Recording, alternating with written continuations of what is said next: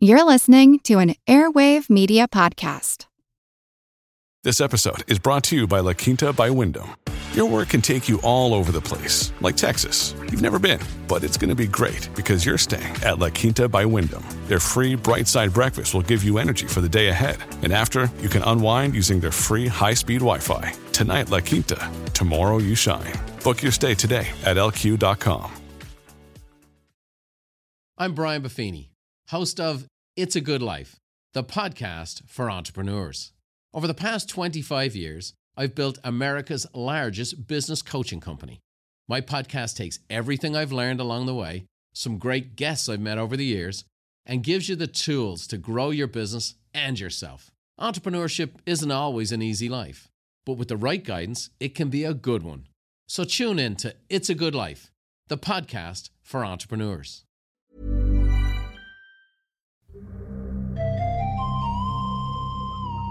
In New Bern, North Carolina, the winter holiday season of the early 1800s was an occasion for revelry, song, and elaborate costumes, all designed to keep the fabric of society from tearing itself apart.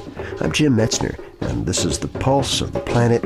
We're listening to a recreation of the annual Junkanoo Masquerade, an important part of life in eastern North Carolina during the early 19th century.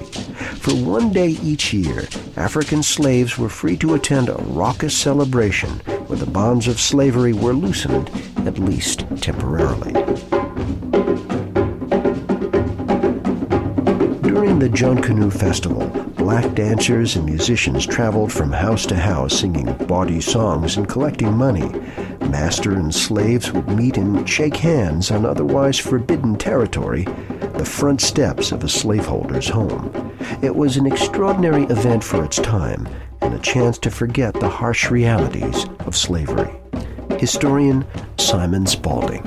I would suggest, and some other scholars have suggested, that Junkanoo in the United States prior to the passage of the 13th Amendment provided a sort of safety valve for a system that I think no one would deny created some terrible, in some cases intolerable pressures on the people that were part of the system of slavery.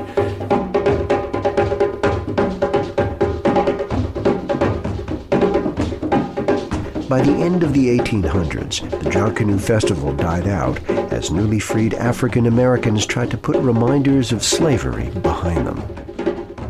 To hear about our new CD, please visit pulseplanet.com. Pulse of the Planet is made possible by the National Science Foundation. I'm Jim Metzner.